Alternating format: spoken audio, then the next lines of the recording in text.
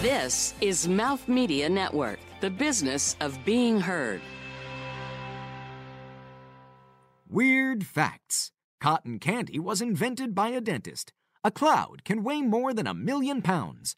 The sea-dwelling comb jelly has a disappearing butt. And funny people talking is still here, folks. What a wacky world. This is Funny People Talking.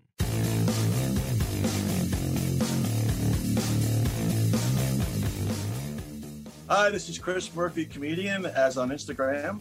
And I would rather take a shower while someone flushes a toilet bowl than listen to funny people talking.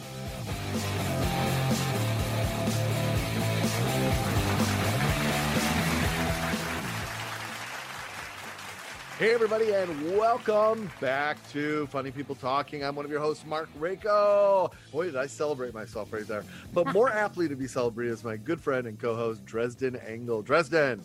I celebrate you, friend. Thank you. Thrilled to be here. Back at you. Confetti all over the place. And, of course, with us, as per usual, also our good friend. I don't know if she thinks of us the same way, but we like her, and it's our producer, Elsie. Hi, Elsie. Hey, how's it going? I'm good. Thanks. And now glitter all over the place. Glitter all over. Yeah. Purple glitter. Yeah. How you feeling, Elsie? Elsie, did you miss us Yeah.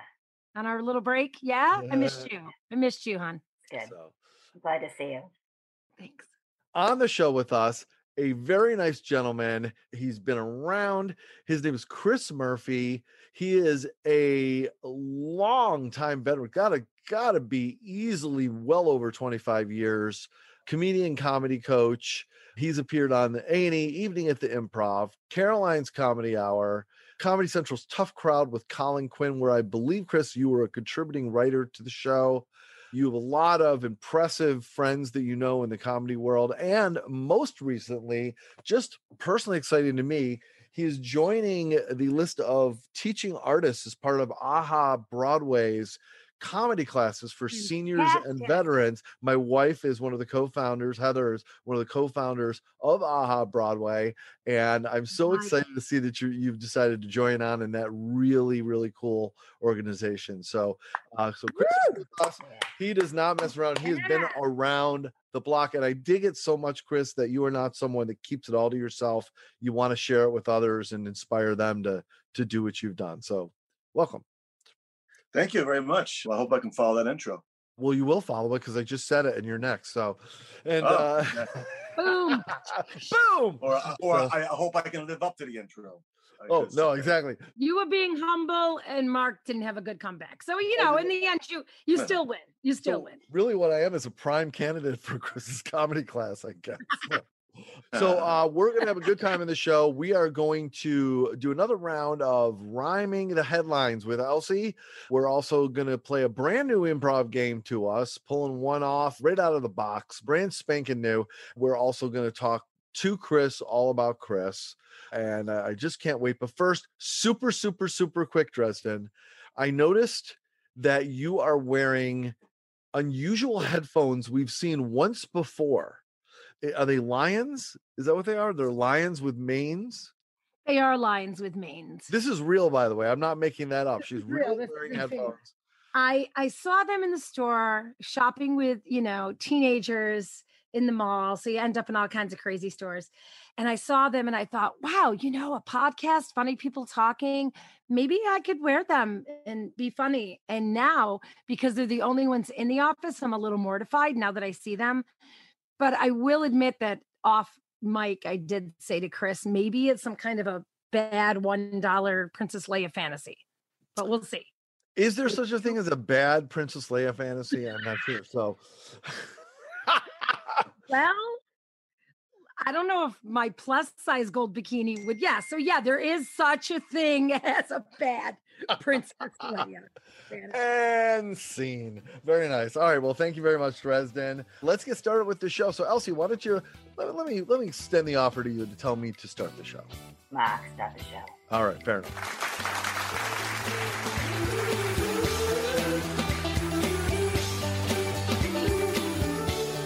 From the Mouth Media Network studios in New York City, this is Funny People Talking with Mark Rako, Dresden Engel, and Elsie.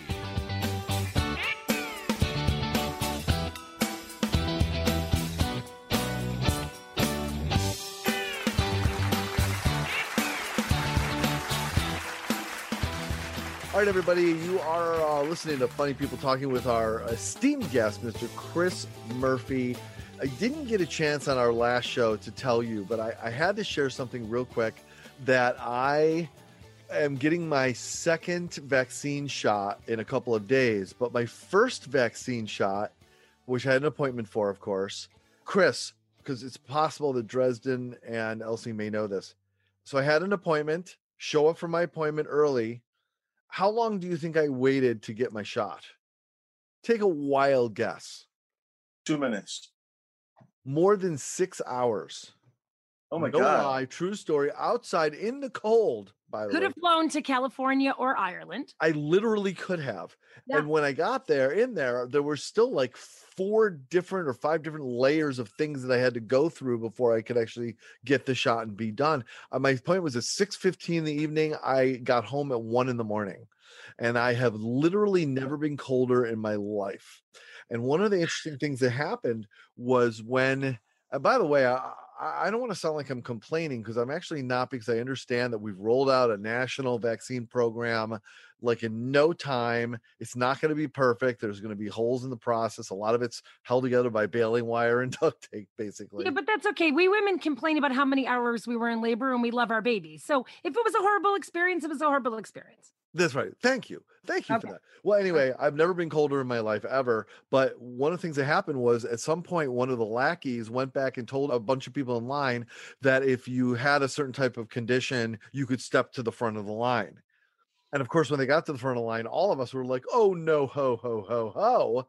And they were like, wait a minute. We can't get seen first now? You made us step out of line. Now we got to start waiting all over again. I thought they were going to have to call the cops. Like, it was getting intense. And then I hear about all these stories about people that just kind of walked up and literally, like Chris said, it's been like 2 minutes for them. They get their shot and they leave. I chose incorrectly where I did this up in the Bronx at a library or something. Now you have a war story. You have yet another war story from the pandemic. Well, yeah. When I'm old, I can say, in 2021, when I got my vaccine, there was no instant time travel vaccine back then. You had to actually wait in line. I waited for 600 hours, both ways in the snow. I just had to share that quick little horror story. Okay, here's the capper, Chris.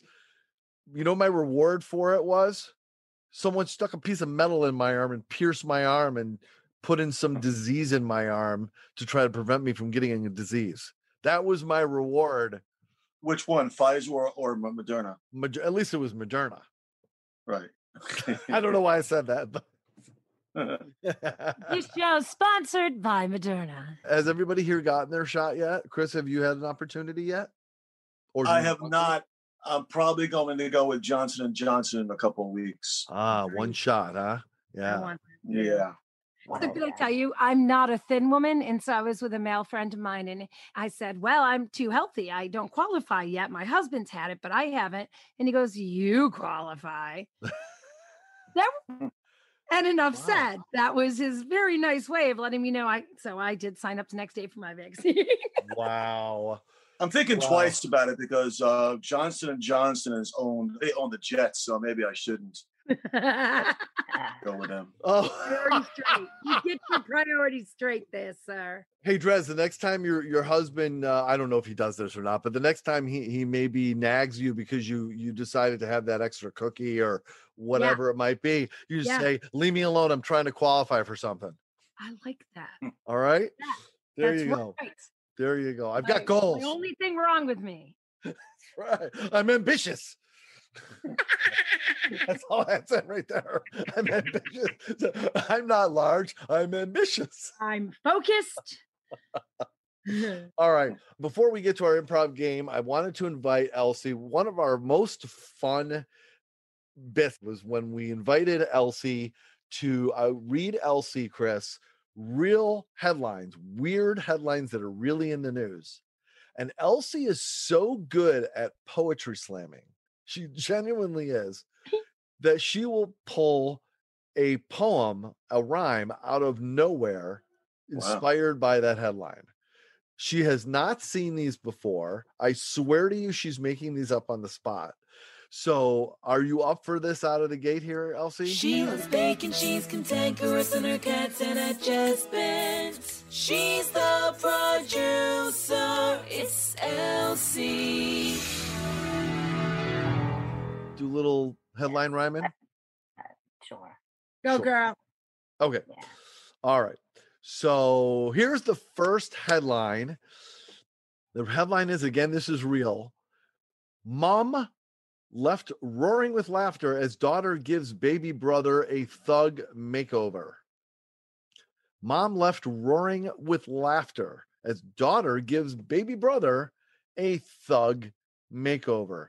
Elsie. Can I ask a question? Yes, you can. Where is this located? This, I believe, was in the UK. Hence the word mom. Yeah, that's what I was wondering. All right. Okay. So, Elsie, make a rhyme. A mom with 2 kids who are cute as a bug till the little daughter changed her brother to a thug. Living it out in the UK today. I hope those kids are doing okay. Beautifully done. A little life lesson in there too. The more you know. Very nice. Good. Okay. Beautifully done. Chris, give that a rating out of 10 if you would. 1 to 10. Well, since I can't do it, I have to give it a 10. Okay, Yeah. fair enough. I like Chris's logic there. It's good logic. All right. Elsie, next headline. We're doing 3 of these. Next headline. This is real. People left in stitches after noticing X-rated pepperoni pizza design on Domino's ad. People left in stitches after noticing X-rated pepperoni pizza design on Domino's ad. Elsie, make a rhyme. People left in stitches, don't consider them snitches because they commented on an ad. It may not be so bad, but in what they saw, it seemed pretty raw. It was rated. Totally debated, but I'm going with so what? Oh, that's brilliant. Nicely done. Lamb. Nice. Is that another 10, Chris? Yeah, I really like the so what part. Yeah. I like that. Was a left turn right there. That was you didn't see that comment. That was a good one. Nicely done. All right, last one, Elsie. Here we go. Again, a real headline. Mom, another mom apparently. I don't know what's going on. Moms in the UK, yes. All right. Mom urged to move house after overhearing daughter's creepy comment to, quote, imaginary friend, unquote. Mom urged to move house after overhearing daughter's creepy comment to imaginary friend. Elsie, I dare you, make a rhyme. Mom moving house because her daughter was talking. Wasn't quite sure if it was a friend or someone stalking. Moving the house, it wasn't no mouse. It came to an end because of the imaginary friend. Peace out. Another tag, another button. Nice. Beautiful. Chris, might as well round third here. Your rating for that one. Yeah, so she has a 30. She's 3 for 3. Solid 3 for 3. Thank you. Chris Murphy, everybody. Chris Murphy giving his official seal of approval. Very nicely done, Elsie. I'm impressed, my friend. Very impressed. You deliver again. Well done. That is Rhyming the Headlines with Elsie, the producer. Thank you very much. All right, we're going to take a quick break. When we come back, we're going to play an improv game. And then right after that, we're going to talk to Chris Murphy right after this.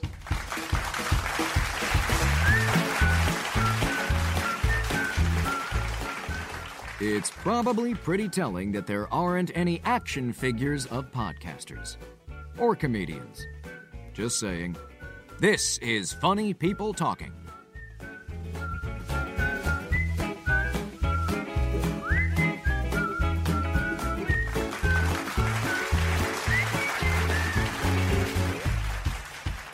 All right, Chris, this is where we get to have some fun. It's time for an improv game. But first, really, really quick, before I forget, a bit of housekeeping. It's time for our salute to Tina Fey. Every single show, we pray to the comedy gods that somehow, some way, Tina Fey, we've done this for a long time, Chris, somehow, Very some long way, time. Tina Fey will appear on the show, do a drive-by, send us a telegram, whatever she needs to do to connect with us. It will make our day. There's reasons behind it. I won't get into them now, but we pray to the comedy gods. You may observe or you may participate. It's entirely your choice, Chris. Elsie, do you want to lead us off in our... I just need to jump in. I don't want to scare Chris. The reasons behind it just have to do with a lot of near misses. And it's just meant to be. She's on the show. I don't want it to scare him. There's reasons behind why we want Tina. And stalking, but... Back there. No. Okay, let's go back. No. Thank you, Dresden. Dresden, ever the PR... Yeah, manager. the day job. The day job. I never can shut off the day job. Exactly. It's like Dresden, just joking, Engels. Well, wait. Let me ask Chris. I'm not making fun of you. Chris, were you hung up just even for a second on Mark saying we're going to conjure Tina to come to us, but we got reasons behind it. We're not going to get into it now. Did it concern you a little? No, I was still focused on what the heck's going to be asked of me later. So. I'm like, oh, fair no. enough. An honest I have man. no idea if I'm that interesting enough to fill this kind of time. Oh, you will. I have questions for you. Oh, we have questions, Murphy. We have questions. All right. All right, but right now, Tina, come to us. All right, Elsie, lead us the way. You know, we've been doing this for years, literally, and we just ask, please. So we just need you to be here. Text us and Tina Fey, sign a headshot and say thanks. Tina Fey, join us if you would. Join the show, just a drive-by. We don't care. We love you. Amen. It's all good. Okay. Thank you very much. Okay. Our improv game. Hey, Chris, I always ask this. Is she in your phone? Do you know her? I don't, no. Oh, okay. I just thought I'd ask. Okay. You could be BFFs. It could happen. Chris Murphy, everybody. Thanks for coming by. And now, an improvisational comedy game. I have pulled an audible in the middle of the show, and instead of pulling a brand new one out, I have made a decision. We are going to go with an old favorite, which is Audible. See, I pulled an audible, and then we'd go with Audible. Nice. And you know how, Chris, in like football games, they'll do an audible where they do a play that wasn't planned, and the quarterback just kind of yells a play in the middle of the play, and then they change the play on the fly. So that's the same idea here. The concept of this is that we're doing a scene and someone else will yell audible, and in that moment you have to change what you're saying to something else. And the person will continue to say audible after everything you say until what you're saying satisfies them. So, for example, I might say, today I ate a pear, and Elsie might say audible. I ate a banana. She'd say audible. I ate a kangaroo. And until they think it's funny enough, they're going to make us keep going until we say something. When they stop yelling audible, that's is when you know you can proceed to your rest of the story. So we're going to demonstrate. So we're saying eating, so I'm assuming we're going to keep this clean, right? No, you don't have to. I mean, it's totally up to you. It's totally up to you. You can do whatever you want. I'm not going to put no limits on your comedy here. So to demonstrate, Elsie, why don't you and I lead off? We'll demonstrate, and then Dresden and Chris, if you're so inclined, Chris, can do a rounding. You'll see how it works, and we'll do 2 rounds of this all together. So what I like from you, Chris, is a relationship that Elsie and I have in this scene. Any relationship in the world. For some reason, what's popping into my head, I don't know why, she is a zookeeper. Beautiful. Fun. A zookeeper. And who am I to the zookeeper? What is my character? I'm sorry, but you're a janitor. I'm a janitor. You don't know. I may aspire to be a janitor. You just fulfilled my wish. Yeah, but some of the things you may have to clean up, it won't be fun. Fair enough. That is true. They are much larger in a zoo too. So he's giving you material because he's a comedian. I know, exactly. He's writing it. He's a writer. All right, so here we go. Oh, I'm sorry. You know what I did not? Dresden, would you yell audible in this situation, please? Okay, friend. Miss Elsie, I'm sorry. I was wondering if I could have a little time off. I have audible. I was wondering if I could have about 15 weeks off. Audible. I was wondering if I could actually continue to be paid and have off indefinitely, possibly never come back. I have a few things I need to do. What could possibly take you that long? And who do you think's going to do it? Well, I have been training an intern that Audible. I have been training my mother, who, honestly has been cleaning a lot of stuff of mine for. Audible. I thought that maybe you could do it. Well, here at the zoo, that's not my job. Audible. Here at the zoo, that could be my job, but I refuse to do it. So Audible. Here at the zoo, that is part of my job, but I'm going to have to pass because right now the monkeys and I are not getting along. So Audible. I'm going to have to pass doing that right now because I've been having a little bit of difficulty with the feeding schedule. It just doesn't work. I'm a night person there, and I'm having difficulty. So unless you can find someone to cover the night shift, I do the day. I'm a morning person. Audible. You're not letting her go, are you? I'm a lunchtime worker only. Audible. Basically, I'm just a big fat liar, and all I do is work. So sure, I'll do it for you. What else do you want? Well, that's really nice of you. Thank you very much. As a matter of fact, if it's helpful to you, I'll come back every Tuesday and Thursday between 1 and 2:15 a.m. Audible. I would be happy to come by every July 15th because I know that's a slow day, and it'd probably be pretty easy for me if that's helpful. Could you just leave me some notes about the different animals in the zoo that may have some quirks or extra care needs and what have you? Because I want to make sure that I cover your job the best while you get paid in full. Absolutely, but the one I think the notes that I'm probably going to leave you the most about are the elephants because of the size of their poops. Audible. I think I'm going to leave you a note about the elephant because of the size of their herd. Seems to be Audible. I'm going to leave you a note about the monkeys because they have a rumor about the size of the elephants. You know what? Because they've been actually talking about you a bit too, from what I hear, Miss Elsie. They don't seem to like you very much. Well, that's why I tried to tell you I didn't want to do this job. Okay. But of course I'll do it because, why not? So Audible. So of course I'll do it, but I'll probably replace you while you're done. And scene. Thank you very much, Elsie. Thank you, Dresden. That was funny. Good job. All right. So yay. All right. So Chris and Dresden. Elsie, can you please think of a relationship that Chris and Dresden have, any relationship in the world? I'll call audible and we'll see how this goes. They're both trapeze artists in the circus. Oh, well, obviously. So very nice. So Chris and Dresden, much to apparently Chris's chagrin as I read his face, are trapeze artists in the circus. And this is audible. Dresden, why don't you lead the way if you would? Okay. Excuse me. Would you be able to hold me right here? Because if you hold me here, I can jump a little higher. So remember the other day I asked you to do it and you didn't, and I kind of fell a little bit. Audible. Yes, I am so sorry about that. Slipped out of my costume a little bit, and it was a little embarrassing. So what do you think? Could you help me? Sure, no problem. I can do that. I'm just letting you know why I couldn't really do it because I never broke the news to this before. I've been dealing with a fear of heights.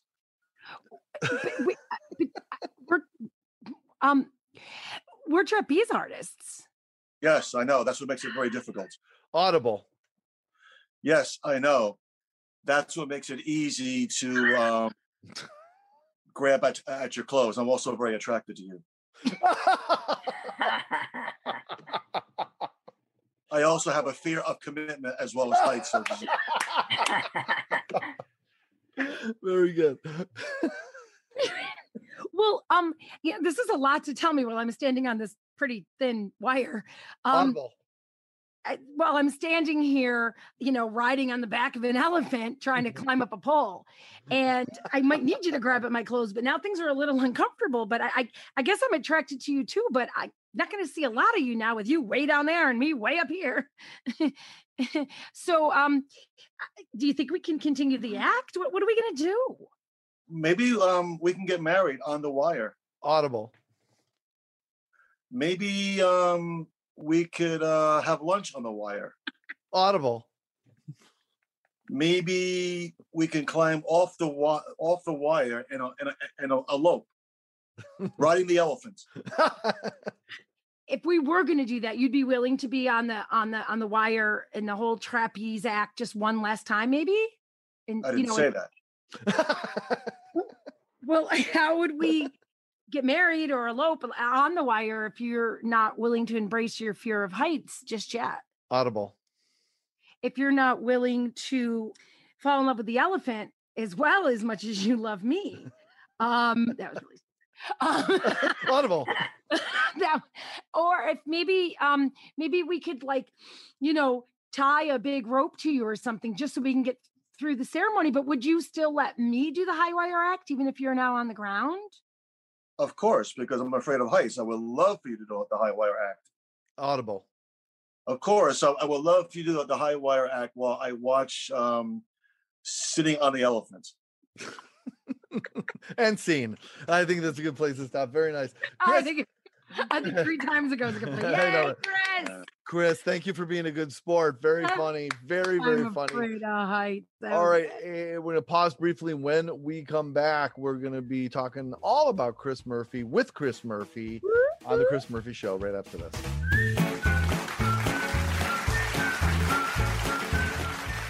Make sure to follow us on Instagram at Funny People Talking and Elsie at Elsie the Producer. And please, for the love of all that is holy, subscribe to the show and leave us a damn review and a really, really good rating on iTunes. Pretty please? Thank you.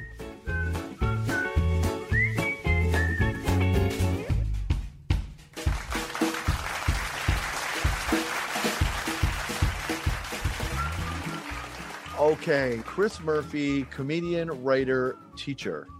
Maybe I could lead this off just by asking you, how many years have you been doing comedy, let's say professionally or semi-professionally? It's gotten to the point now where I'm doing it so long, when comics ask me, I lie and say I've been doing it less years. So it doesn't sound like I'm a bigger loser for not being famous yet. So I noticed when Mark kept saying like 25 years, you weren't really enjoying him. Yeah, sorry about that. Pounding on the tenure. Well, no, it's fine. It just reminded me I haven't done enough with it. As a boy, that went by fast. So let me ask you this then.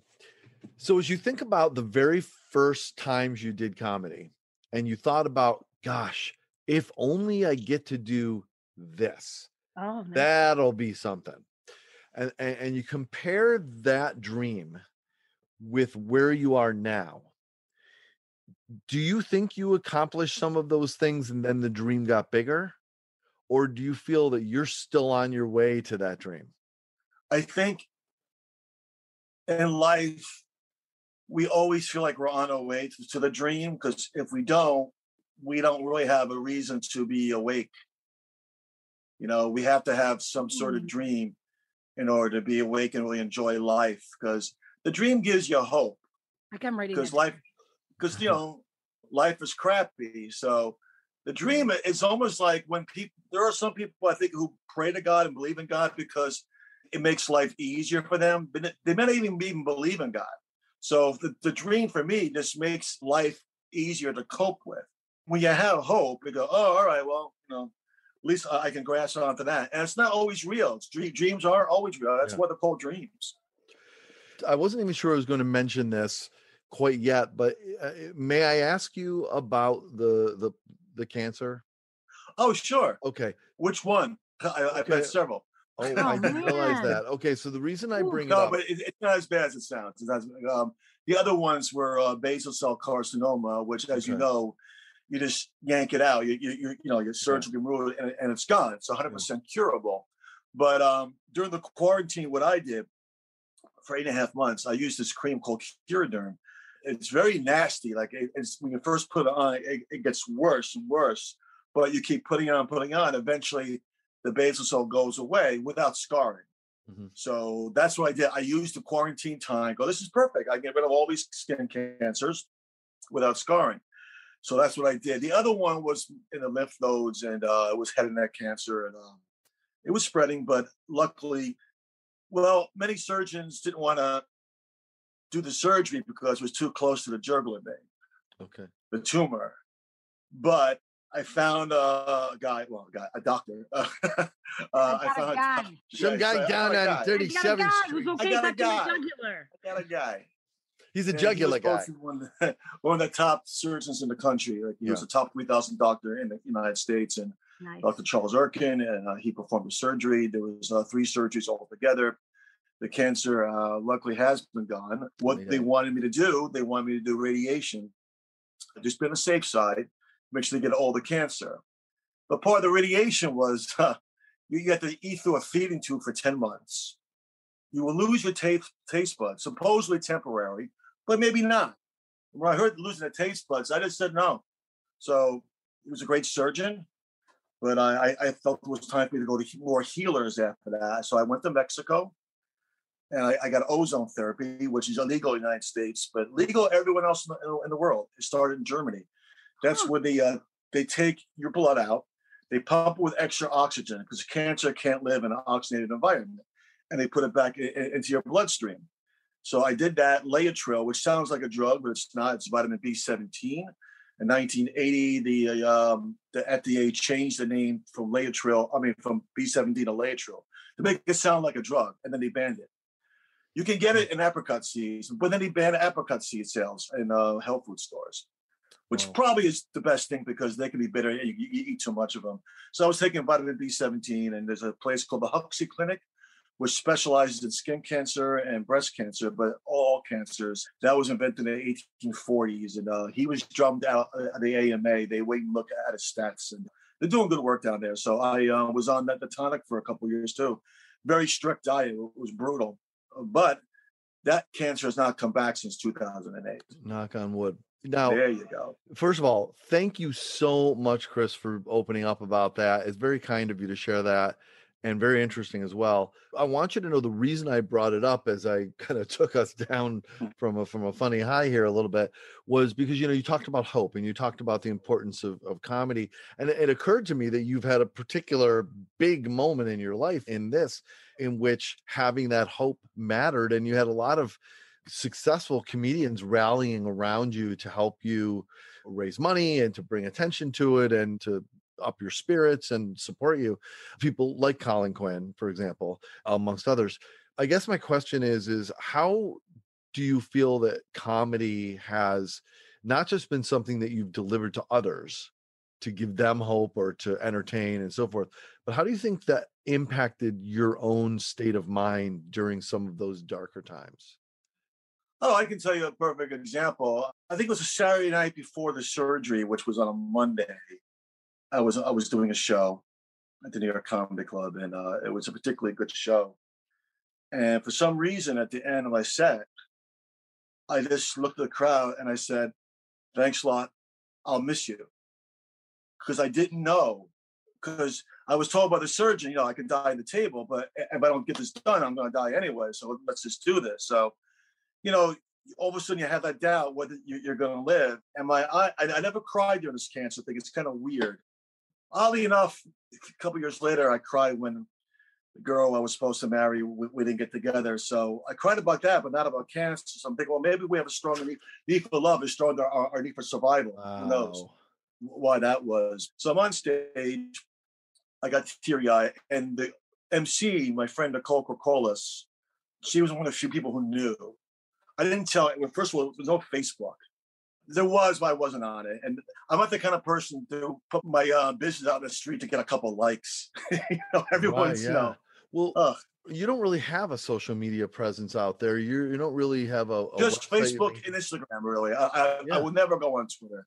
Yeah, it's a sewer, and it's I don't care. I don't need to be known that much.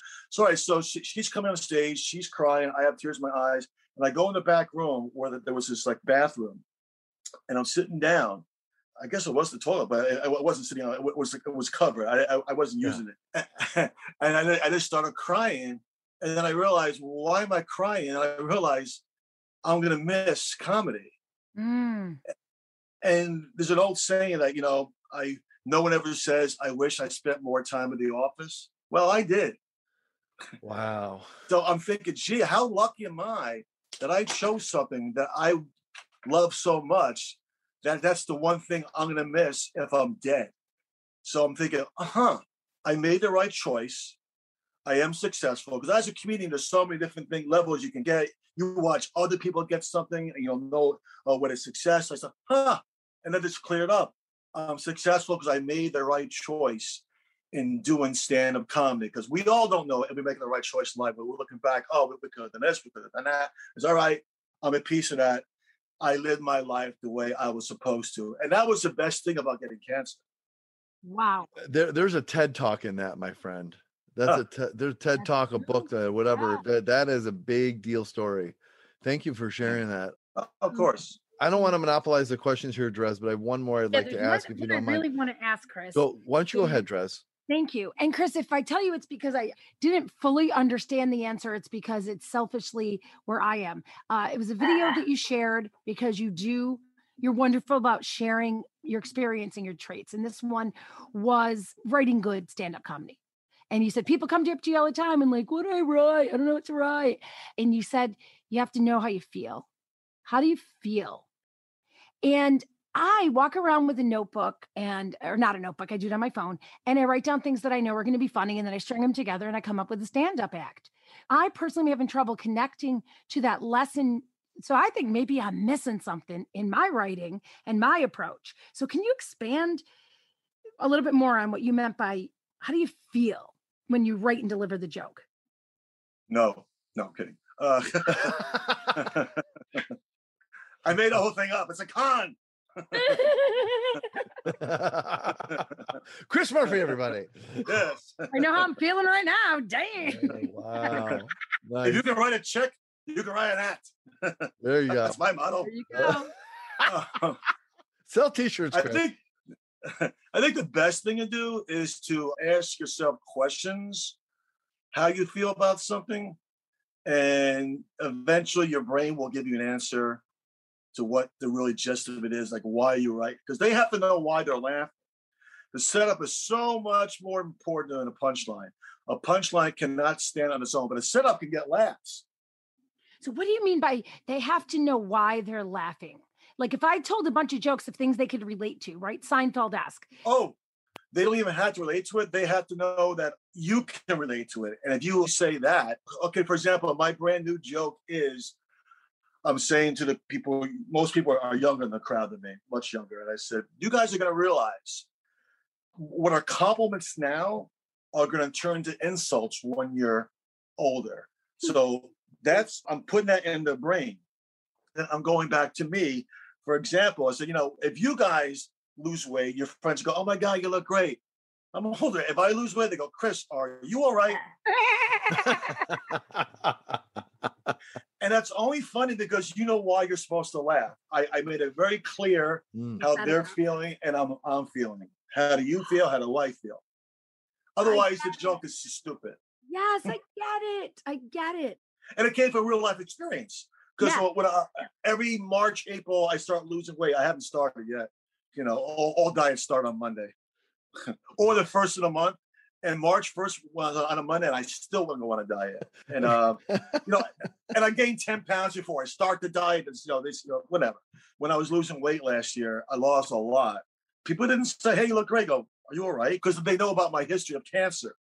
I can never lose weight without people being worried for me, which is great. So maybe now I'll just eat like a freaking pig. So I'm just going to move to places where I still need a coat. As long as I have a coat, I will never look fat. Okay, that's funny. That's funny. That is funny. Although someone might ask, I just made that up right now. So. I like that. I can steal it. Thank you. Although someone might say, are you okay? You've been wearing a coat a lot lately. Are you cold? Funny. You've been wearing like 3 layers of coats. That's right.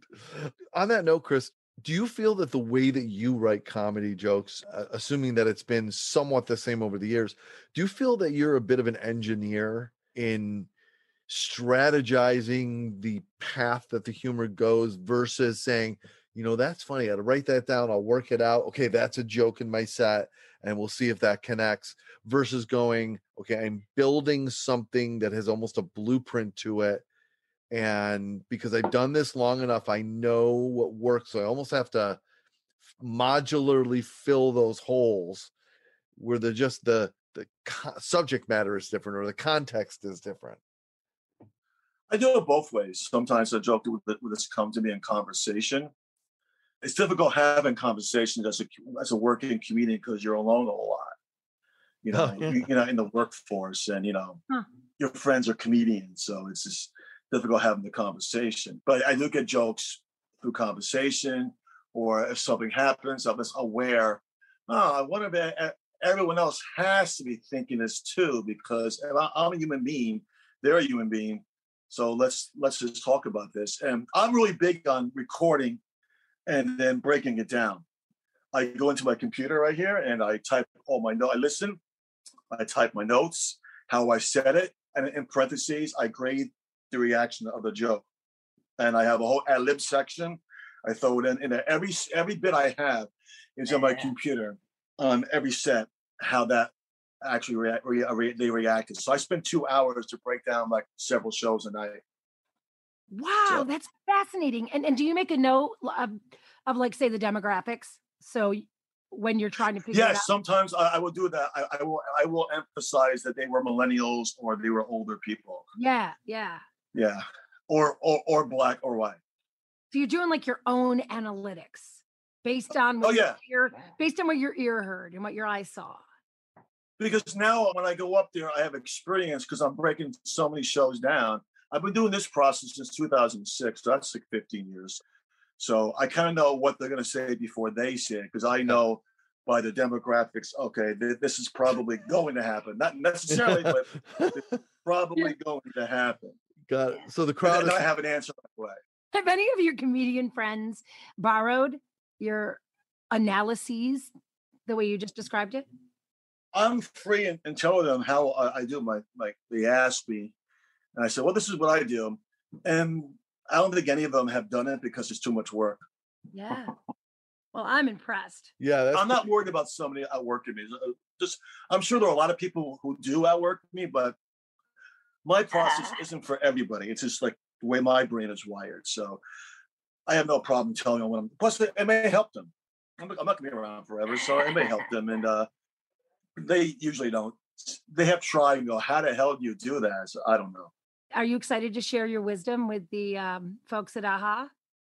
Oh, absolutely. Yeah. It's fun. It's like watching like a 4-year-old on Christmas. You never get tired of that, even though you sing Christmas over and over and over again. But when you watch it through a 4-year-old's eye, it's always a blast because it's so new to them. That's nice. That's fantastic. I wish you luck with that new gig. That's awesome. Chris, something that I found that seems to be common with comedians that we talk with is that there are jokes that throughout their career they keep testing and maybe they never quite work, and they're hoping they'll find the path to that joke really hitting. They believe in it and they keep pulling it out from time to time. It just never quite works the way they want, but they still believe in it. Or there's also those jokes they go, this is never going to work, and it kills and it shocks them. Either one of those two ideas connect with you? Yeah, absolutely. Over the years, I don't know why they don't think it's funny, but most of the time it's because you weren't a good enough comedian or you just weren't communicating it properly. There's a germ of funny there. But there's all different kinds of comedy. There's sketch, there's improv, there's movies, and there's stand-up. And maybe this isn't appropriate for a stand-up, with the audience, total strangers. But you can make it work eventually. I had a joke that never worked, and for some reason, all of a sudden, it just started working. What was the joke? A little bit of tinkering. I said, well, there's some people down south in my crowd, and I said, I would say, if I was a serial killer, I did a show in Alabama. I learned one thing: if I was a serial killer, I would definitely go to Alabama. They would never catch me because my victims have no dental records. Oh no. And sometimes now I'll say, so I was in Alabama and somebody will go, woo, oh, you're from Alabama? Yeah. Oh, all right. Well, then I was in Mississippi. And then, Let me look at your teeth. Okay. but Alabama is funnier than Mississippi because of Bama. Yeah. Oh Yeah. yeah. That word choice is unbelievable. Word choice is extremely important. You know Huge. what? I remember reading George Burns's autobiography, and one of the things he talked about is there are just words that are funny, and there are words that are just not, and there may be no way to explain it. Pickle is just a funny word. 7 is a funny number. 12 is not. You know, or Monkey is funny. yes, monkey is funny. Salve is funny. Lotion is not. That's right.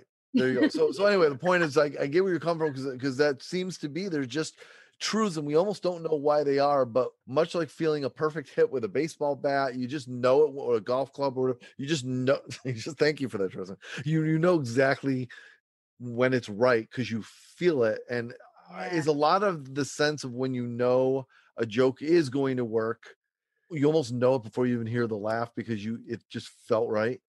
Well, the perfect example of that, when I was a kid, I read Groucho Marx's autobiography. And he was saying in a chapter about this, someone asked him if he saw the play Oh, Calcutta. And he said, no, I just took my clothes off, stood in the mirror, and I saved $7. I think that's $1. And he said, I just distinctly knew it was funny to say 7. And I, as a kid, said, well, I think it's funny because you said the word saved as well. I'm thinking to myself, because of the double S. Alliteration, I guess you would call it. Yeah, right. It's very important. Like Bumblebee is funnier than the Yellow Jacket. Right. Yeah. I tell my students, whenever you can do that, please do it. So I wrote a joke for some kid who was like 12 years old. He was chubby. He was talking about how, he had breasts. And so I said, don't call them breasts. Call them boy boobs. So instead of man boobs, it's boy boobs and a double B. Now his friends will laugh. I just have to commend you for reading as a kid Groucho Marx's biography. That shows that you. And I didn't want to be a comedian back then. I was just interested. I liked biographies, so if I liked something. I liked the Marx Brothers, so I actually watched. So I would read the books. I read Jack Benny's, and Dick Gregory's, book. So maybe you are older than you look. Right.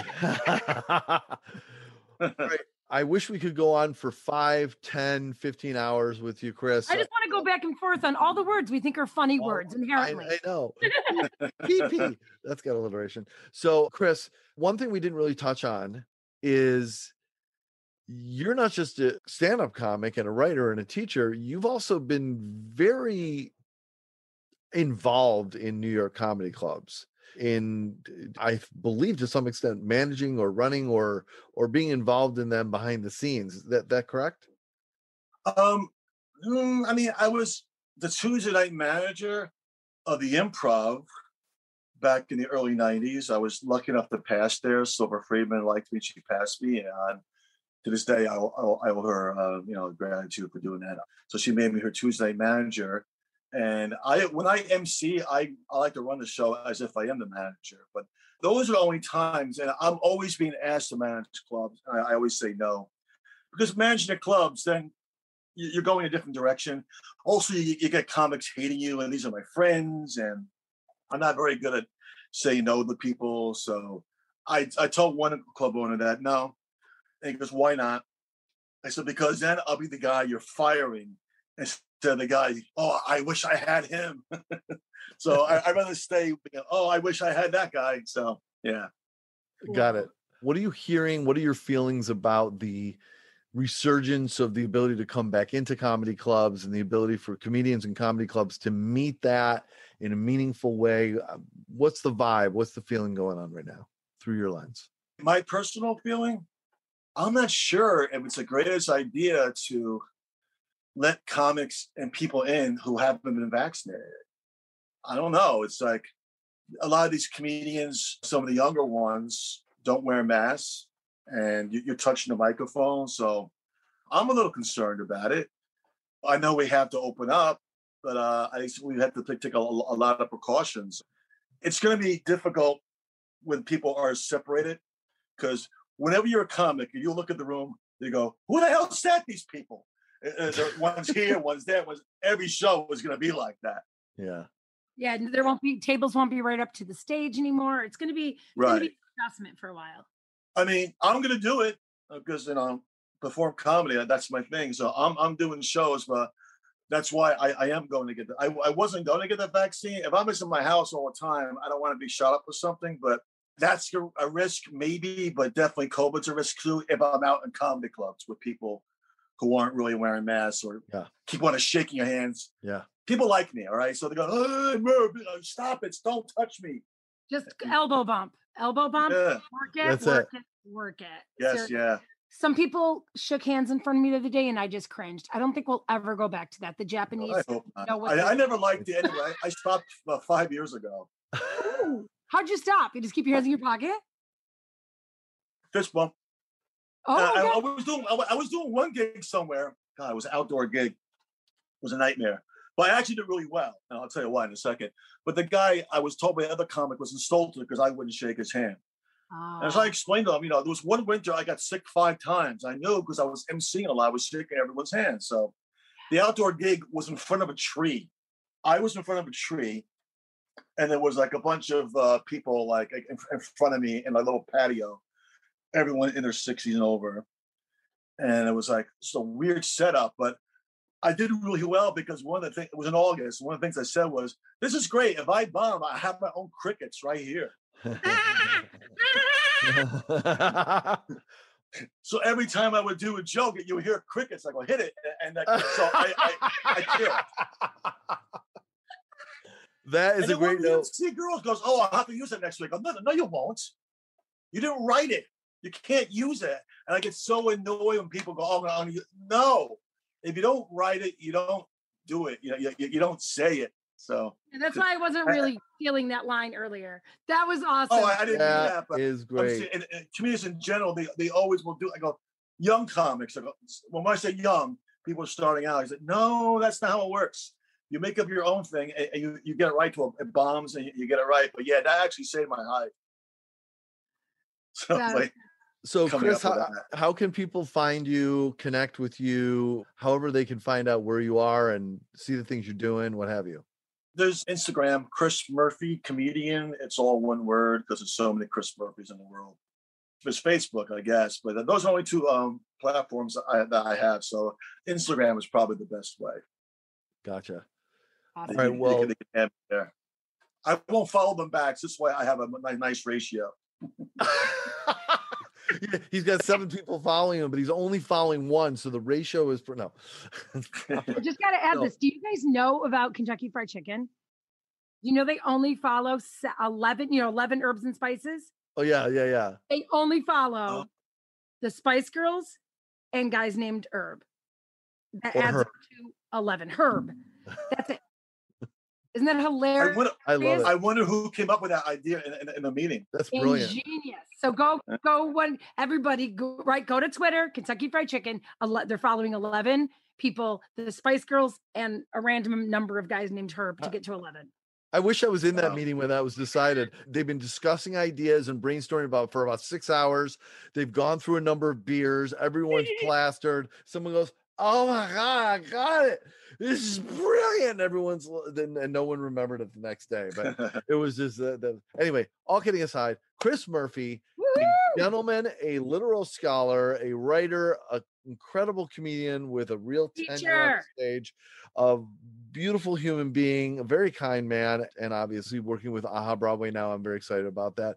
Chris, thank you so much for the pleasure of spending a little time with you. It really was quite insightful and very fun. Thank you. It was great. It was definitely my pleasure. Anytime I get practice on Zoom, I'm all about that. Well, I'm glad we could serve. All right, Chris Murphy, best of luck to you. That's it for this episode. Yeah, that's it for this episode of Funny People Talking. So happy you were here, everybody, for our producer, Elsie. Thanks a lot. And my good friend, Dresden. Ciao, ciao. I'm Mark Grako. Have a great day, everybody. And by the way, don't forget, stay funny.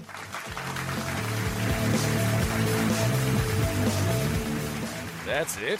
That's the end of the show? Boy, what a crock. This was Funny People Talking. No portion of the content may be reproduced or published without the strict written permission of the producers. Connect with our show at Funny People Talking, or at our website, funnypeopletalking.com. I'm your announcer, Peter Coleman. Thanks for listening.